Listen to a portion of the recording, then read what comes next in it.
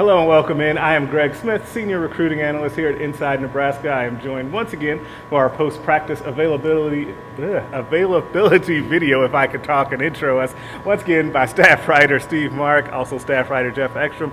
We just saw what is one of our last post-practice media availabilities, offensive day today, right? As we had offensive coordinator Mark Whipple, offensive line coach Donovan Raiola, running backs coach Brian Whipple, and a couple of players, right? We had Turner Corcoran, Ramir Johnson, and Va, as I always want to call him. Yeah, Itiva Malga-Clemens. Yeah, did he mention that he goes by Va? Did he say that? He did. Yeah, he mentioned when we were talking with him, he mentioned that they call him Pick Six Va. So Pick Six Va. Excellent. Okay, that might be the best thing I heard all day. No, he was yeah, he's an incredible interview, by the way. He's just a really fun guy to root for. He hasn't talked to the media here at Nebraska a lot, but Malga-Clemens is a really fun dude to talk to, just a great personality, a really fun guy. So it's just going to be interesting to see him and his backup in the backup inside linebacker position, and he's going to be a really core special teams player. He said he was starting on 3 special teams, so we're going to see a lot of Va this fall. So yeah, and quick plug, you'll be able to see that entire video from that interview right here on the Inside Nebraska YouTube channel. And one of the guys that we mentioned that also talked today, Mark Whipple, offensive coordinator. Of course, the subject of quarterbacks came up. He was asked if there was a starting quarterback. You know, this is the time of the year where people are naming starting quarterbacks. I know we've seen, like, you know, fun videos on Twitter and all of that of other teams releasing that starting quarterback. Don't get your hopes up. Mark Whipple did not do that. He deferred that question to Scott Frost, and we'll see if Frost is so inclined to go ahead and name somebody when we talk to him on Sunday for what will be our kind of Northwestern Week press conference.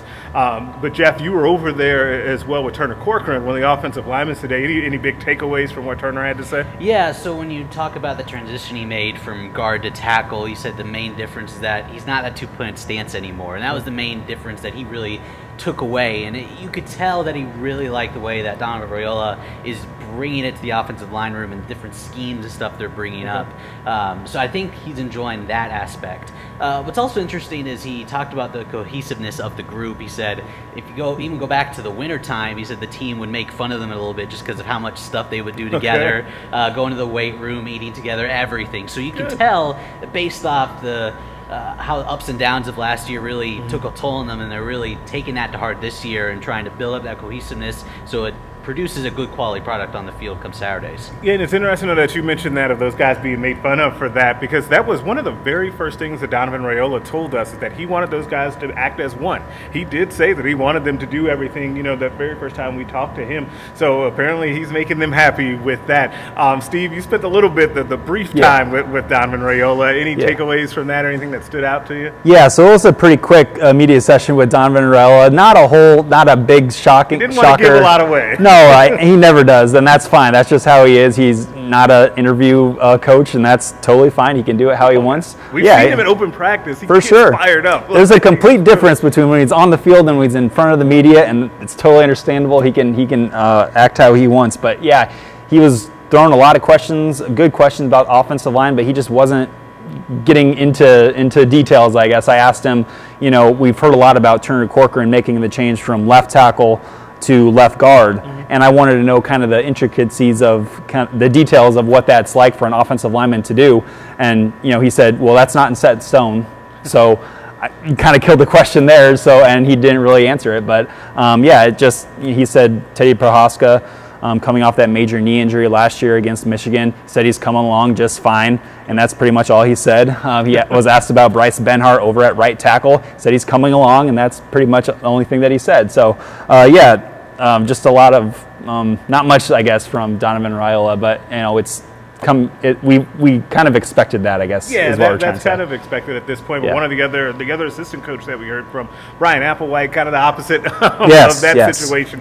I was over with him quite a bit, and Brian was really good about the expectations of the running backs and what he's looking for them. You know, physicality and consistency, definitely the two things. He talked about the 3 kind of pillars of what they have to do and get adjusted to as a running back at Nebraska. It's not just rushing the football, but also catching passes and blocking, protecting for your quarterback as well. He talked specifically about A.J. Allen having to make that adjustment, going from, on third down and whatever, they were giving the ball to A.J. Allen, to go make a play and make something happen. And now he has to get used to being a guy that helps out in pass protection. For what it's worth, he said he was picking that up really well. The same thing with Emmett Johnson, another freshman. But Applewhite did not go into who was leading the pack at running back, but he did say that the top group has emerged and it has solidified itself, which is something that we have kind of been hearing here at Inside Nebraska, right? Is we're hearing that, Anthony Grant, Gabe Irvin Jr., and then Ramir Johnson, that trio has kind of separated itself.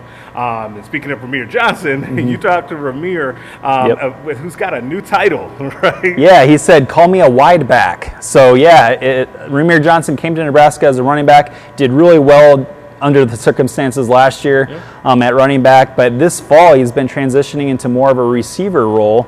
And he said that's called me a wide back. So, if you're at Nebraska and you're doing a little bit of running back and slot receiver, you're going to be called a wide back. So, and we talked to him about that transition and route running. He said he's a quick learner, and playing under a position coach like Mickey Joseph. He's going to teach you something, one or two things about being a receiver, and he says he's a quick learner, so I think that's going well. And he also said, I asked him, if he's making this transition, has he watched any former players, any professional players who have kind of had the similar road that he has, playing a little bit of running back, playing a little bit of slot receiver. And he said former West Virginia star Tavon Austin, and he said, it's a really good one to watch. And also 2 former Oregon Ducks with Byron Marshall and D'Anthony Thomas. So those are really obviously good ones to watch too. So those are two kind of interesting things that Ramir said today. Yeah, one of the other things that continue to strike me about Ramir when either other coaches, when coaches talk about him,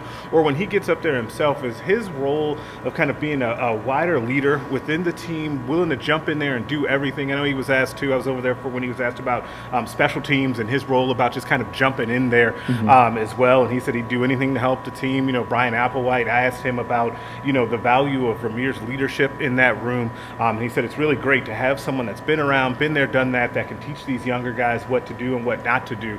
He's got a really interesting role on this team right now. Good kid too. I think you kind of root for him. Like guys that'll do anything to get on the field, even the non-publicity type stuff, whether it's the dirty work. The dirty work, whether he's on the front line of the kickoff return unit or just doing something on punt return or punt team. It's kind of easy to root for Ramir Johnson. Yeah. Now, before we get out of here, Jeff, I feel like we've been bogarting this thing. We haven't talked to you since we talked to Turner about Turner. So anything else stand out to you about today's post-practice availability? Something I noticed about Turner, obviously he's going back, like you mentioned, he's making that transition tackle to guard. He's still, to me, he's a little more leaner, a little more fit for an offensive lineman. That's something I noticed because walking up, he's in his full pads, full gear. So we got the full look, and I'm like, wow, he's not like small by any means, but he's a little slimmer, a little more fit. So I'm interested to see how that turns up once we roll around the Northwestern. Yeah, absolutely, and we're getting close. We are almost close to kickoff, so you guys are going to want to make sure you like this video, subscribe to the Inside Nebraska YouTube channel, head over to the website nebraska.rivals.com. Make sure you subscribe. We'll have continued good coverage of everything going on with Nebraska athletics right now, and we will catch you next time.